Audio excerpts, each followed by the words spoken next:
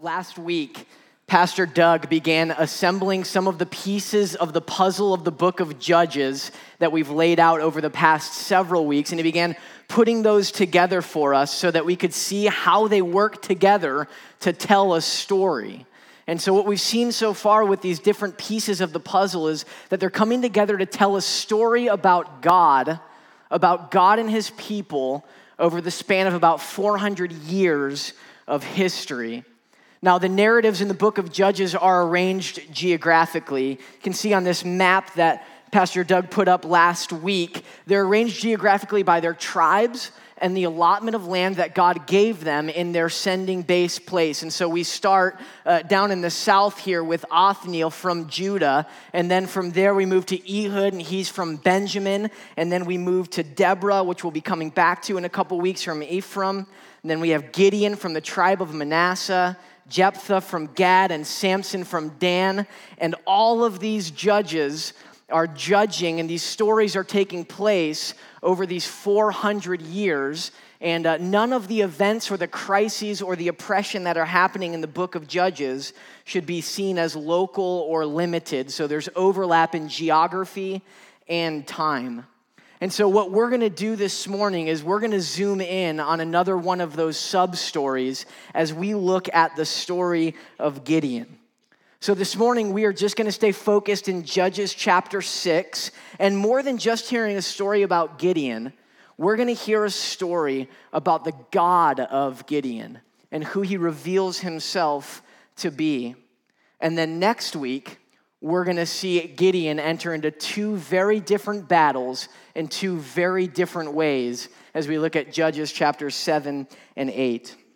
Now, last week, Pastor Doug gave us a running start into Judges chapter 6. And so what I want to do this morning is just highlight a couple of the really important details that are going to be really helpful for our text this morning. Pastor Eric just read it. Verses 1 through 6 describe the setting. The people of Israel are being overpowered by Midian. They were driven from their homes. They were hiding in caves and strongholds in the mountains.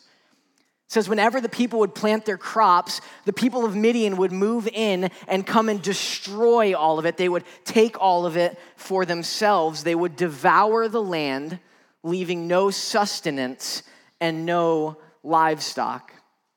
Now, they're described in these 6 verses as locusts. Locusts that enter into the land and lay it to waste.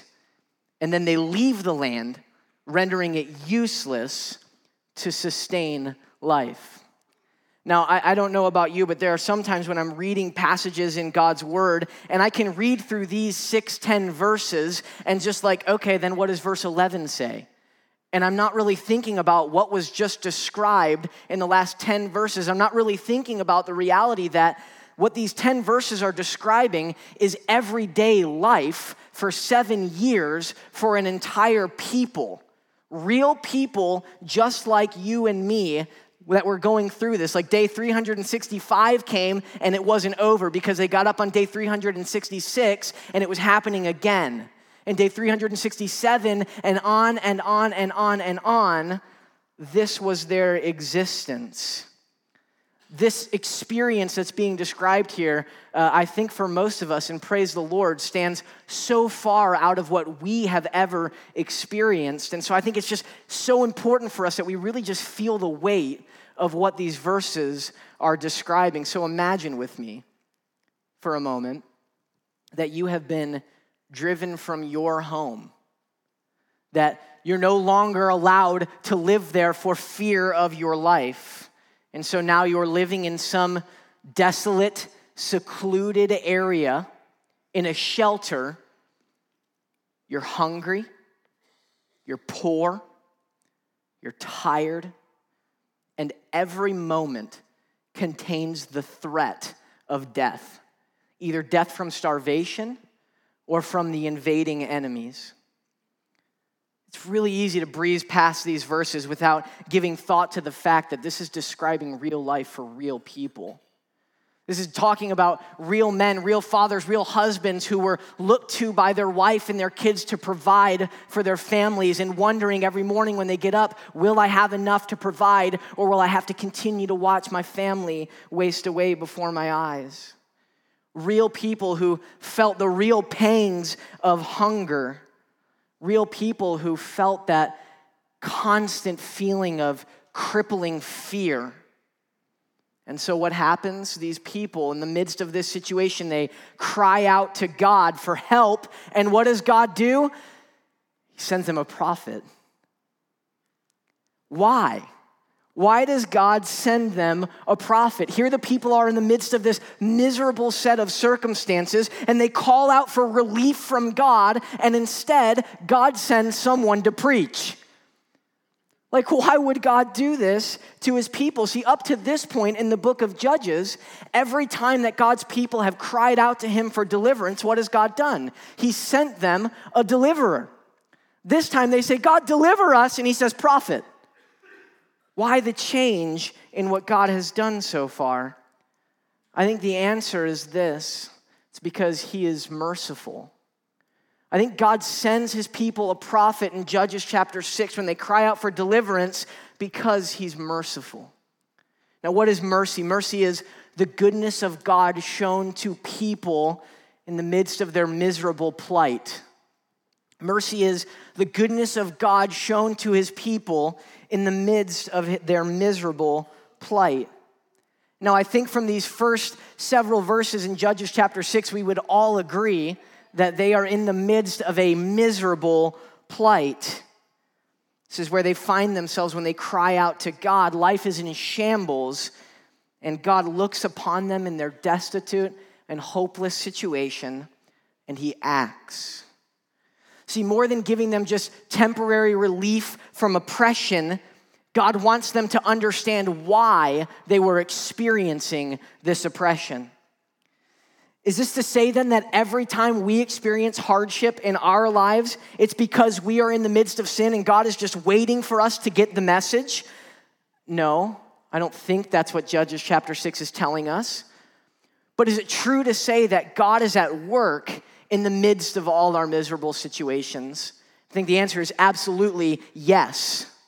John Piper has said that God is always doing 10,000 things in our life, and you and me may be aware of about 3 of them. So God has always, say always been merciful to his people, and he always will be. God loves to display his goodness to his people in the midst of the hard circumstances of life. And sometimes, hear this, sometimes the most merciful thing that God can do when we are experiencing the hardship of life is not to provide us escape from that circumstance, but is to provide us endurance in the midst of that circumstance. You see, if we would truly believe that God is who he says he is, and we would believe that all that God has promised us in his word are true promises that we can bank on, then we could stand in the midst of the fiercest storm and in the middle of the hardest times in life, we could not only cling to, but also raise the banner of God's mercy. God is always merciful to his people. And if that's the spot that you find yourself in this morning, and it's like, this is just hard, whatever I'm going through right now, this is the truth that you need to hear from God's word. God is merciful.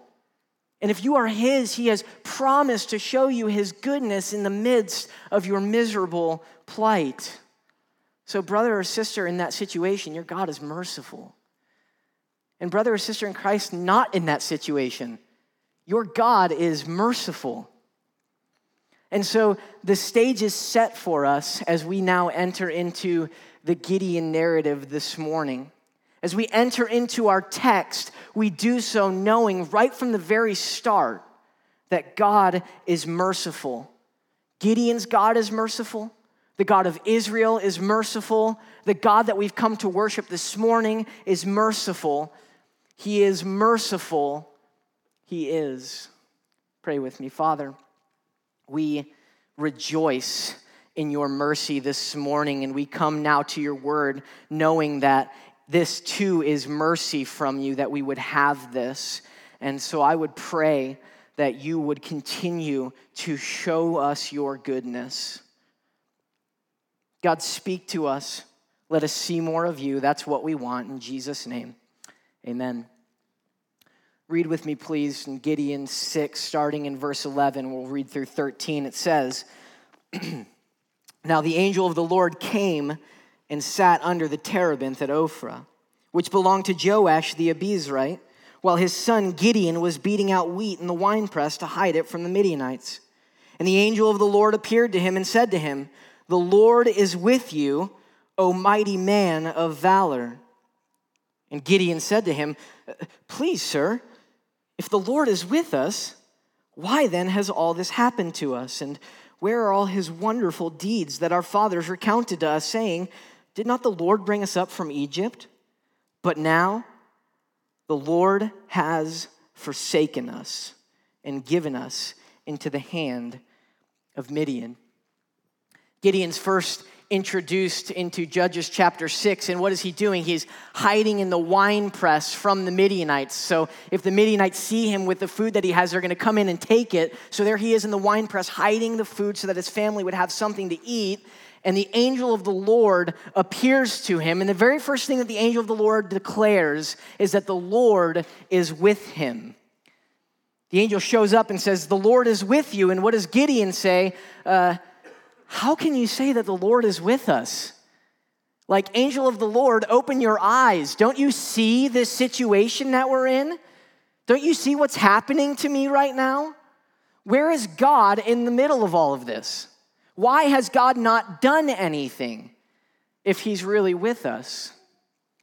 Sir, you are mistaken. The Lord is not with us. The Lord has forsaken us. Now, before we talk about all these questions that Gideon has, we have to see how misguided they are from the very start. The angel of the Lord shows up and says, God is with you, and Gideon says, no, he isn't, which is not a good conversation, by the way, to have with the angel of the Lord. Gideon says, no, he isn't, and then you look at verse 14 and just scan it real fast, and it's almost like Gideon asks all these questions, and then the angel of the Lord totally ignores every single one of them. Why? Why does he do that? I think it's because the reader should already understand the answer to these questions. Now, I'm going to show a couple verses here from the book of Deuteronomy, and when we look at these, they're in Deuteronomy chapter 28, and you'll just see how God's word all works together and just how crucial it is to have a grasp of all of God's word and what a beautiful thing it can be when you do. So here are these verses in Deuteronomy chapter 28, and just briefly, here's what's happening. The whole generation before them had died in the wilderness because of their unbelief in the Lord, and now as they're getting ready to enter into the sending base place, God is readdressing the new generation and reestablishing his covenant with them. He begins to outline, here are the blessings for faithfulness and obedience to the covenant, and here are the curses for disobedience, for covenant unfaithfulness. And that's where we pick up. The first one is Deuteronomy 28:25. It says, the Lord will cause you to be defeated before your enemies. The people of Israel did what was evil in the sight of the Lord, and the Lord gave them into the hand of Midian 7 years. Deuteronomy 28:29. And you shall be only oppressed and robbed continually, and there shall be no one to help you. The hand of Midian overpowered, oppressed Israel, and because of Midian, the people of Israel made for themselves the dens that are in the mountains and the caves and the strongholds. You shall build a house, Deuteronomy 28:30, but you shall not dwell in it. You shall plant a vineyard, but you shall not enjoy its fruit, Judges 6:3. For whenever the Israelites planted crops, the Midianites and the Amalekites and the people of the east would come up against them. Deuteronomy 28:31. Your ox shall be slaughtered before your eyes, but you shall not eat any of it. Your donkey shall be seized before your face, you shall not be restored to you. Your sheep shall be given to your enemies, but there shall be no one to help you. And they would encamp against them and devour the produce of the land, leave no sustenance, and no sheep or ox or donkey. Deuteronomy 28:33-34. A nation that you have not known shall eat up the fruit of your ground and of all your labors, and you shall be only oppressed and crushed continually, so that you are driven mad by the sights that your eyes see. That's a good summary of what we've seen. Deuteronomy 28:38. You shall carry much seed into the field and shall gather in little, for the locusts shall consume it. Judges 6:5. For they would come up with their livestock and their tents. They would come like locusts in number and lay waste the land. Deuteronomy 28:43, the sojourner who is among you shall rise higher and higher above you, and you shall come down lower and lower. Judges 6:6, and Israel was brought very low because of Midian. Deuteronomy 28:45-48, all these curses shall come upon you and pursue you and overtake you till you are destroyed, because you did not obey the voice of the Lord your God to keep his commandments and his statutes that he commanded you. They shall be a sign and a wonder against you and your offspring forever, because you did not serve the Lord your God with joyfulness and gladness of heart. Because of the abundance of all things, therefore, you shall serve your enemies whom the Lord will send against you in hunger and thirst and nakedness and lacking everything. He will put a yoke of iron on your neck until he has destroyed you. Judges 6:10, I am your God. You shall not fear the gods of the Amorites, but you have not obeyed my voice. So why does it seem like all of Gideon's questions go unanswered? It's because these questions have already been answered in God's word. The angel of the Lord comes and proclaims, Gideon, the Lord is with you. And what Gideon thinks, what it means for the Lord to be with him is like it has to be an Egypt-like deliverance. And if God doesn't act in an Egypt-like deliverance from my situation, then it can't be true that God is with me. If God doesn't provide deliverance from the hard in life, then God can't be with me. So by sending a prophet in Judges 6:1-10, he makes it clear and he makes all of these connections to the covenant. What is God doing? He's reminding his people that he is faithful. Gideon's God is a faithful God. The God of Israel is a faithful God. Your God, my God, is a faithful God. He is faithful. He is. He is doing exactly what he said he would do if his people would not obey his covenant. Exactly what God describes in Deuteronomy chapter 28 is exactly what is happening in Judges chapter 6. Except this time, God is not bringing them about to a complete destruction, as he said in Deuteronomy 28. Why not? I believe it's because he is trying to, in the midst of these circumstances, draw them to repentance. God is being patient with his people. He brings in oppression from his enemies as he said he would, but he does not destroy them because he wants them to turn to him. He wants them to return his faithfulness to them with faithfulness to him. God is not out to squash his people. He's out to restore his people.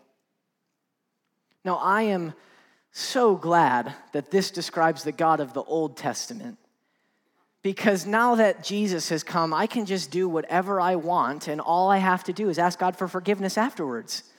And he just forgives me, because that's what God does, right? Hebrews chapter 12. And have you forgotten the exhortation that addresses you as sons? My son, do not regard lightly the discipline of the Lord, nor be weary when reproved by him. For the Lord disciplines the one he loves and chastises every son whom he receives. It is for discipline that you have to endure. For the Lord disciplines the one whom he loves, and he chastises every son whom he receives. God is treating you as sons. If you are left without discipline, in which all have participated, then you are illegitimate children and not sons. Our earthly fathers disciplined us for a short time as seemed best to them, but he disciplines us for our good, that we may share his holiness. For the moment, all discipline seems painful rather than pleasant, but later it yields the peaceful fruit of righteousness to those who have been trained by it. Brothers and sisters in Christ, our primary motivation for obedience to the Lord should absolutely be out of our love for the Lord. But it is not our only motivation. We should also fear the discipline of the Lord. It too is a very useful motivation and a very good gift from God. Why is it a good gift? Because there are some times where we just might not be feeling the love, where we might not be feeling so lovey-lovey towards God. And in those times, we need God to be telling us that he will discipline us. Why? Why would God discipline us? Because he's faithful. Because he who began a good work in you will bring it about to completion. He's more committed to it than you and I are. He's faithful, and he'll be faithful to discipline us, but in the midst of his discipline, he is merciful. He is merciful and faithful. He is. Verse 14. The Lord turned to him and said, Gideon, go in this might of yours and save Israel from the hand of Midian. Do not I send you? And he said to him, please, Lord, how can I save Israel? Behold, my clan is the weakest in Manasseh, and I am the least in my father's house. And the Lord said to him, but I'll be with you, and you shall strike the Midianites as one man. God reassures Gideon that he can in fact do what he's called him to do, that he can go and deliver Israel from the hand of Midian, and it's because God himself is the one who is going to be with him. And yet Gideon still protests. He begins to list out all of the reasons why he's not God's guy for this situation. I'm the least guy in the weakest clan, God. You've come to the wrong house. You want to go visit so-and-so down there. God's response, but Gideon, I'll be with you. You see, this is the oft-repeated promise of God throughout scriptures. When Moses meets him and he resists his call, God says, Moses, I'll be with you. When Joshua is entering in to take Moses' role in leading the nation of Israel, what does God say to him? I'll be with you as I was with my servant Moses. Later, when God's people are in exile in the book of Isaiah 43, God says, when you pass through the waters, I'll be with you. And repeated in Hebrews chapter 13 for you and me, God says, I will not leave you or forsake you. I will be with you. Brother or sister in Christ, God is with you. Gideon's God was with him, and your God is with you. He is with me. He is with you.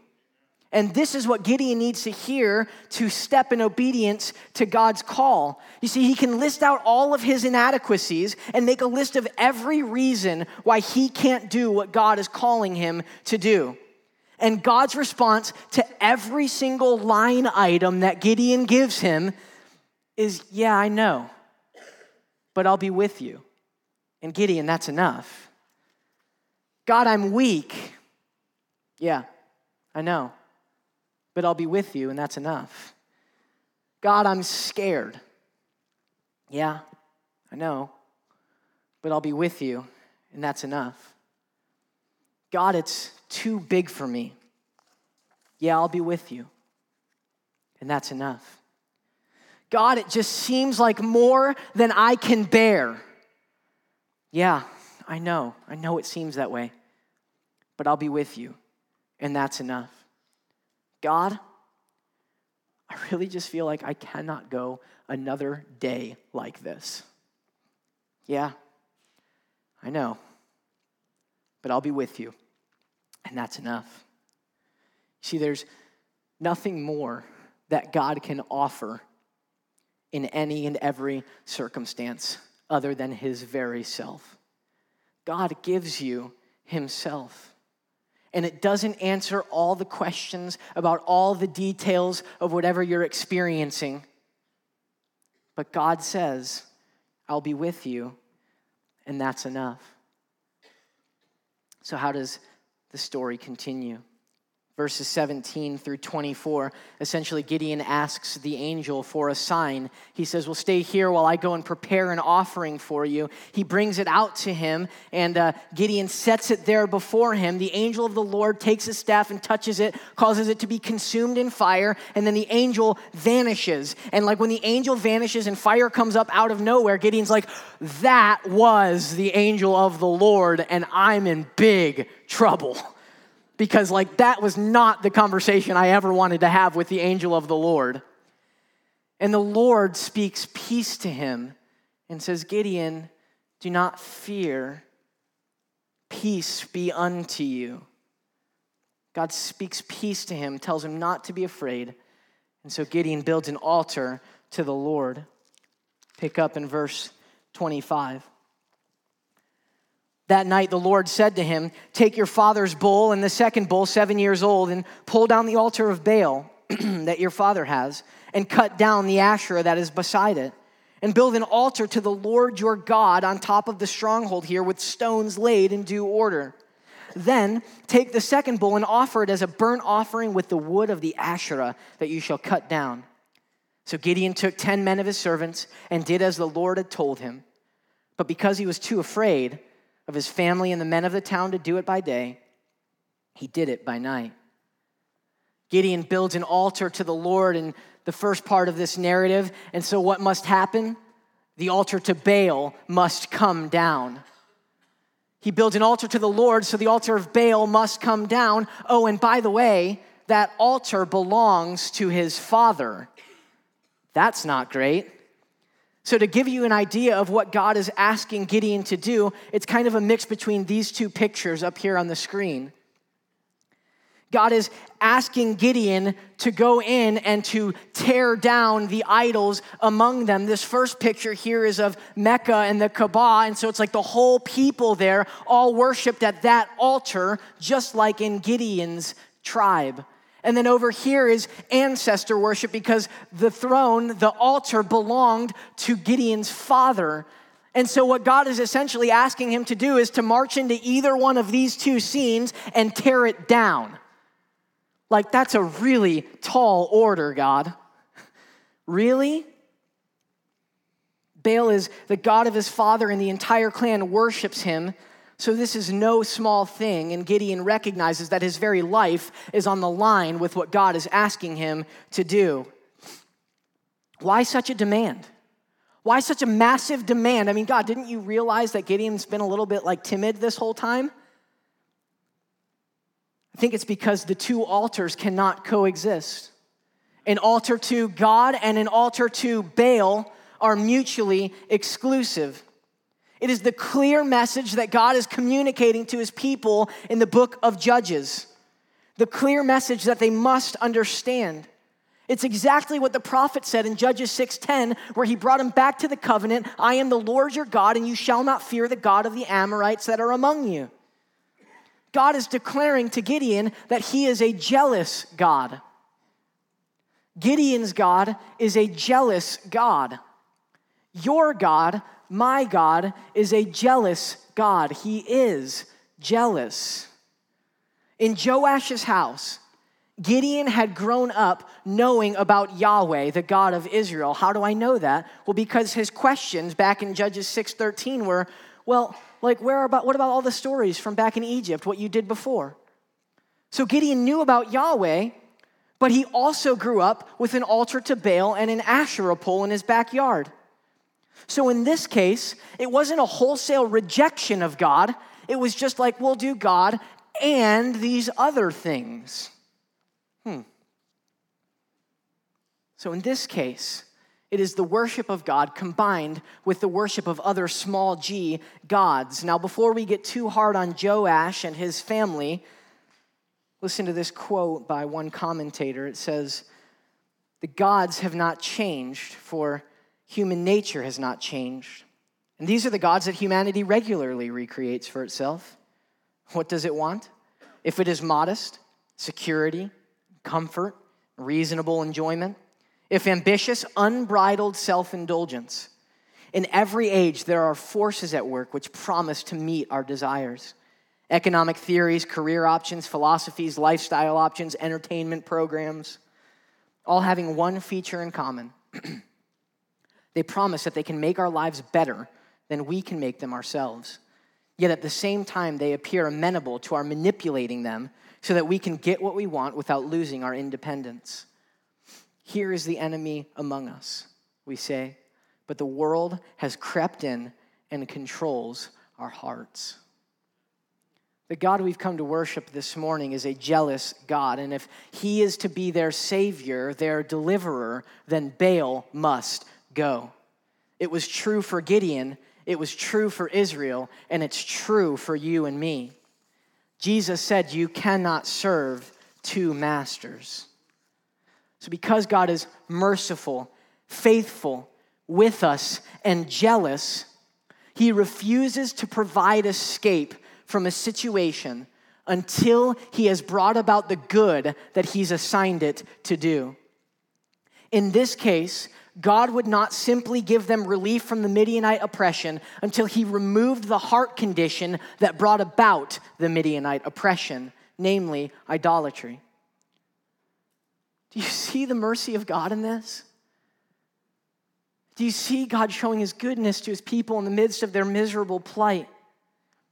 Whatever God causes or allows in your life that brings you closer to him is only mercy. Oh, and by the way, it's usually the hard things that God uses to bring us closer to him. It's usually like the really hard things that are God's mercy in bringing us nearer to himself, even if it's poverty, hunger, and oppression. If the Lord uses it for your ultimate and eternal good, hear me, it is only God's mercy. When you woke up this morning, if you did not wake up experiencing the full wrath of God, you are only experiencing the mercy of God. Me too. We will only experience mercy for the rest of 2016 and 2017. And until the Lord comes back, God's people will only experience God's mercy.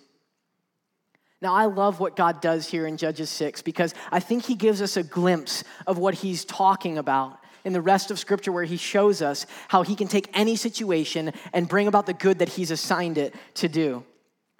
You see, God doesn't just defeat his enemies, but he subjugates them. So like in Romans chapter 8, verse 37, where it says that you are more than a conqueror. Have you ever thought about that before? Like, what does it mean to be more than a conqueror in Christ? A conqueror would be pretty cool, but you're telling me I'm more than that. What does it mean? What does a conqueror do? A conqueror defeats their enemy. So then what does more than a conqueror do? More than a conqueror subjugates the enemy and forces the enemy to do good unto you. What does God command Gideon to do? He commands him to tear down the Asherah pole and to use the wood from the Asherah pole to offer a burnt offering unto him. Like, what a beautiful picture that God can take any and every situation, even the worship of false gods, and use it to bring him glory and us joy. God is a jealous God. He will subjugate his enemies. Baal must go. He will not share his glory with another. The next morning, the people wake up and they notice that things look a little bit different over at Joash's house as the smoke is still rising. And they say, looks like something happened there. Let's go find out. They see that everything's been torn down and they say, someone must die. Someone must die for defaming Baal. And so they make a search and an investigation and they find out it's Gideon. It's Gideon that must die. They show up at Joash's house and they demand that the father deliver his son into their hands. And what does Joash do? He says, well, if Baal really is a god, he could probably handle it. Baal doesn't need you to handle his light work. He's got this. 6:33. The story continues. Now, all the Midianites and the Amalekites and the people of the east came together and they crossed the Jordan and encamped in the valley of Jezreel. Same story that we saw in Judges 6, 1-6. Midian's moving in again to lay waste the land, Only this time, something's different. What? Verse 34. But the Spirit of the Lord clothed Gideon, and he sounded the trumpet, and the Abiezrites were called out to follow him. And he sent messengers throughout all Manasseh, and they too were called out to follow him. And he sent messengers to Asher, Zebulun, and Naphtali, and they went up to meet them. What's different this time? Gideon is clothed in the Spirit of the Lord who is sovereign, the Lord who is pursuer, the Lord who is warrior, the same Spirit of the Lord that we've seen in Judges already, who comes upon deliverers and delivers the nations from their oppression. Gideon, in the Spirit of the Lord, gathers an army together to fight against the Midianites. Gideon asked the angel of the Lord for a sign before he tore down the altar of Baal. And now, Gideon has a new battle before him in fighting against the Midianites. And so he seeks another sign. The most famous part of the Gideon story, it's Gideon's fleece. And so now we're going to stop what we've been talking about and talk about decision-making in the will of God. Because that's what we do with this passage, right? Like on your way out this morning, you'll receive a little piece of Gideon's fleece for all of your big decisions. Oh God, please help us. Gideon asks God for two signs to demonstrate that he really will save Israel by his hand. So he lays out a fleece and he says, okay, God, this time I'm praying that there would only be dew on the fleece, but that the ground would be dry. And God, if you do that, then I'll believe that you're really in this. Gideon wakes up and wet fleece, dry ground. He says, okay, God, let's do this again. But this time, let's do dry fleece, wet ground. Goes to sleep, wakes up the next morning. God does exactly as Gideon had asked. So what is this section really about? Many commentators criticize Gideon harshly for all the tests that he puts before God, and I get it. You see, God has commanded his people not to test him, and here it is, Gideon even seems to recognize that it's not a good idea. In verse 39, he says, "Let not your anger burn against me. Let me speak just once more. Please let me test you one more time with the fleece." I'll be totally honest, I really don't know what's going on in all of this. But what we do know from the text, not making assumptions on our own, but what the text tells us is that Gideon asked God to do something, and what does God do?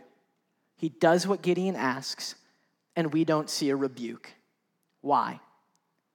Because Gideon's God is gracious.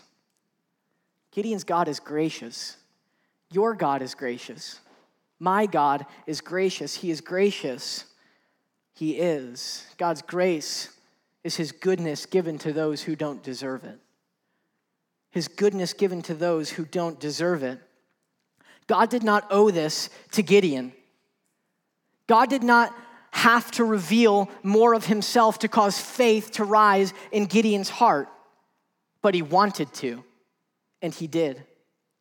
God does not owe us a revelation of who he is. He does not owe us his word, and he certainly did not owe us Jesus, but in his grace, he gives to us all of these good gifts to reveal himself and to increase our faith. Another commentator says, Gideon then was not looking for little signs to help him make a decision. He was really seeking to understand the nature of God. He wanted to see that God really is sovereign over all other small g gods. You see, Gideon didn't have the Bible, and so he was asking God to reveal himself in such a way that would instill faith in his heart. It has absolutely nothing to do with decision making. It has everything to do with asking God to reveal himself. Hebrews 1:1. Long ago, at many times and in many ways, like including a wet and dry fleece, God spoke to our fathers by the prophets, but in these last days, he has spoken to us, you and me, by his Son.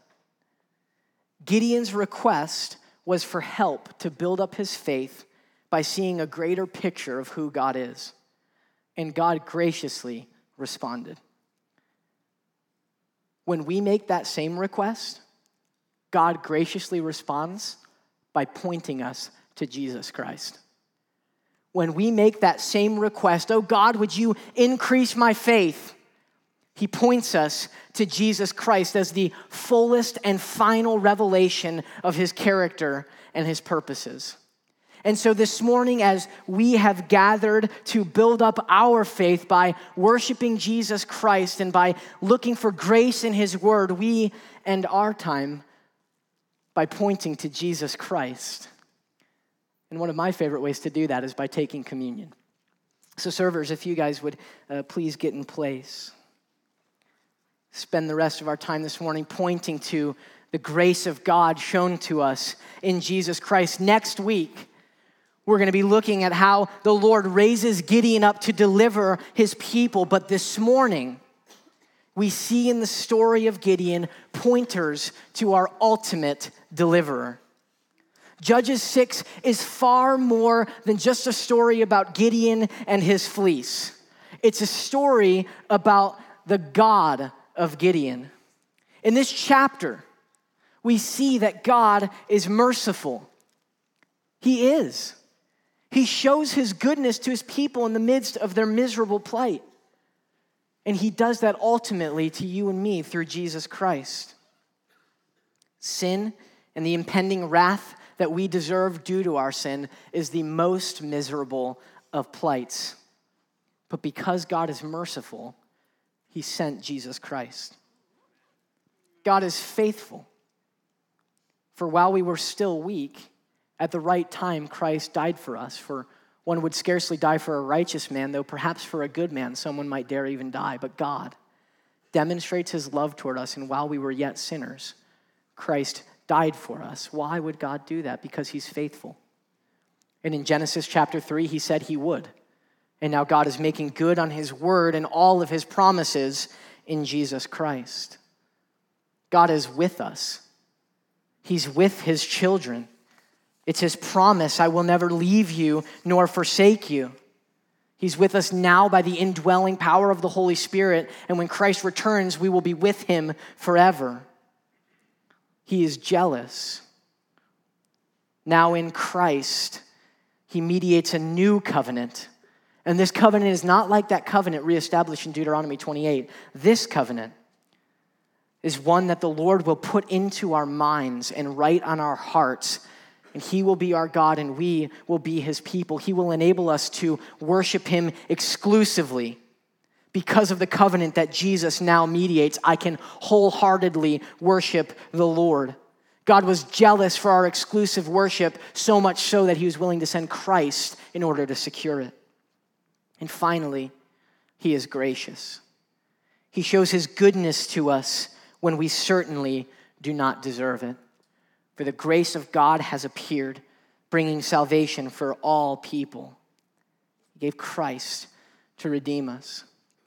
And so this morning, if that experience, the experience of this God, this merciful, faithful, with and jealous and gracious God is one that you've experienced through the person of Jesus Christ, if you have turned from your sins and trusted in Jesus Christ alone for salvation, then this morning we celebrate, yes, communion, celebrate, rejoice, and proclaim the death of the Lord until he returns. We increase our faith because of what God has shown to us in Jesus Christ. And so this morning, if that describes your experience with God Almighty, then this time is for you. And you can come up and take the bread and the cup. And after that, come sit back down and rejoice. Rejoice in the dying breath of Jesus Christ that brought you life. Rejoice in the deep love that the Father has for you. And then we'll take communion here in a moment together. And Father, we rejoice now and we lift up Jesus Christ to the highest place in this room and in our lives. And we simply say thank you for your mercy, for your faithfulness, for your presence, for your jealousy towards us, and for your grace in Christ. And it's in his name we pray. Amen.